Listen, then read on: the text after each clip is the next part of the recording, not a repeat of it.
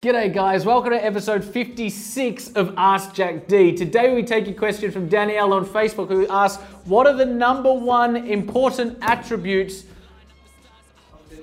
Number one important attributes. Number one is only one. You can't have number one attributes, plural, if you know what I mean. Let's try that again.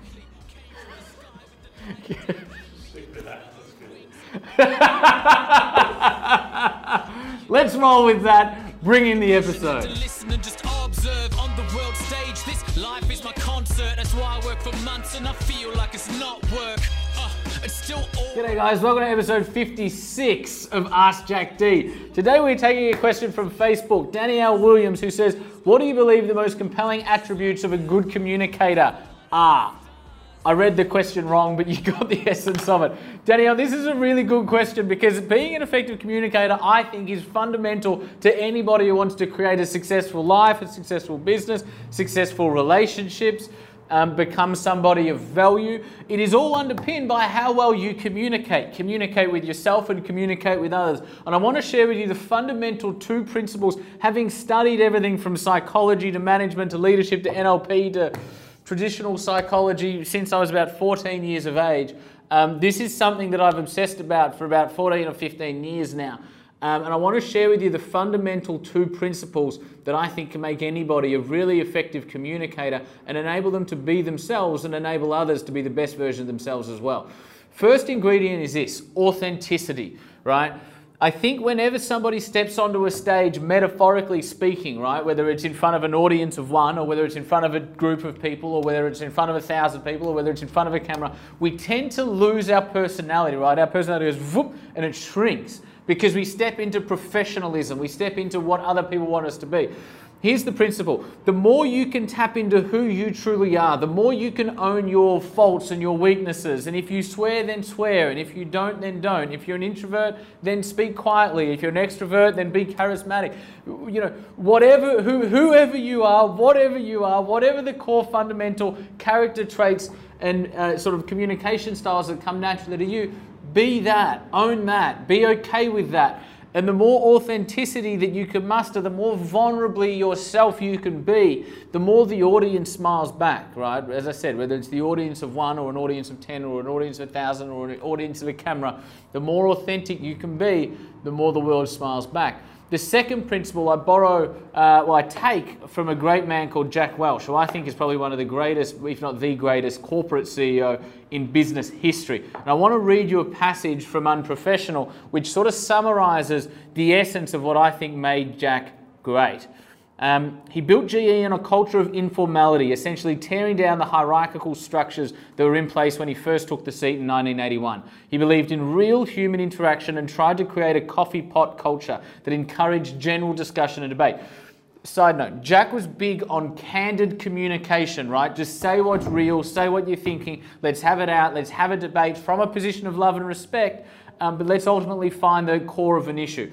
Welch loved the game of business, appreciated great people and had a fierce competitive nature. He loved to reward his top performers while having candid conversations when necessary and making the hard decisions when it was required. To me, this is the essence of leadership, to come from a place of heart and to love the people within and around your organization while not shying away from making the hard decisions when nobody else is willing to. Welch, no doubt, took a tough love approach to leadership. In 1999, he was named the Manager of the Century by Fortune magazine. When he retired in 2001, he'd taken the revenues from $26 billion to $130 billion. GE had gone from a market value of $14 billion to $410 billion in 2004, making it the largest, most valuable company in the world at the time, the legacy of one of the greatest leaders of all time. Welch oversaw the GE empire with hundreds of thousands of employees and hundreds of billions of dollars in revenue with the decisiveness you would expect to see in a startup business, and all of this while still insisting his staff call him Jack, right? Principle number two when it comes to really effective communication is tough love. You have to really genuinely, authentically love, like in the depths of your soul, love your people, right? Everything I do, everything I say, almost everything I think is for my people. I love them, stupid, incredible, concerning amounts, right? However, if I just love them and I just want to be their buddy and they come and they have a challenge and I start sympathizing with them and just make them feel better about themselves, then I'm no longer being the leader. I'm loving them, but it's not tough love. So tough love is loving them, but giving your people and the people around you through your communication direction and coaching and leadership and hard conversations when they need it. You know, as Jobs has said, my job isn't to make people feel better about themselves. My job is to make people better, right? I take the same view. It's not out of an authoritative approach. It's not out of a dictatorial approach. It's not out of a trying to manufacture productivity. It's I genuinely care for them. I genuinely want to make them better. I obsess about how to make myself and other people better and how to, you know, enable people to become the best version of themselves. And you can't do that without really tough love. So, Danielle, number one, authenticity. More authentic you can be, the more the world smiles back. And number two, tough love. Love your people, love everybody around you.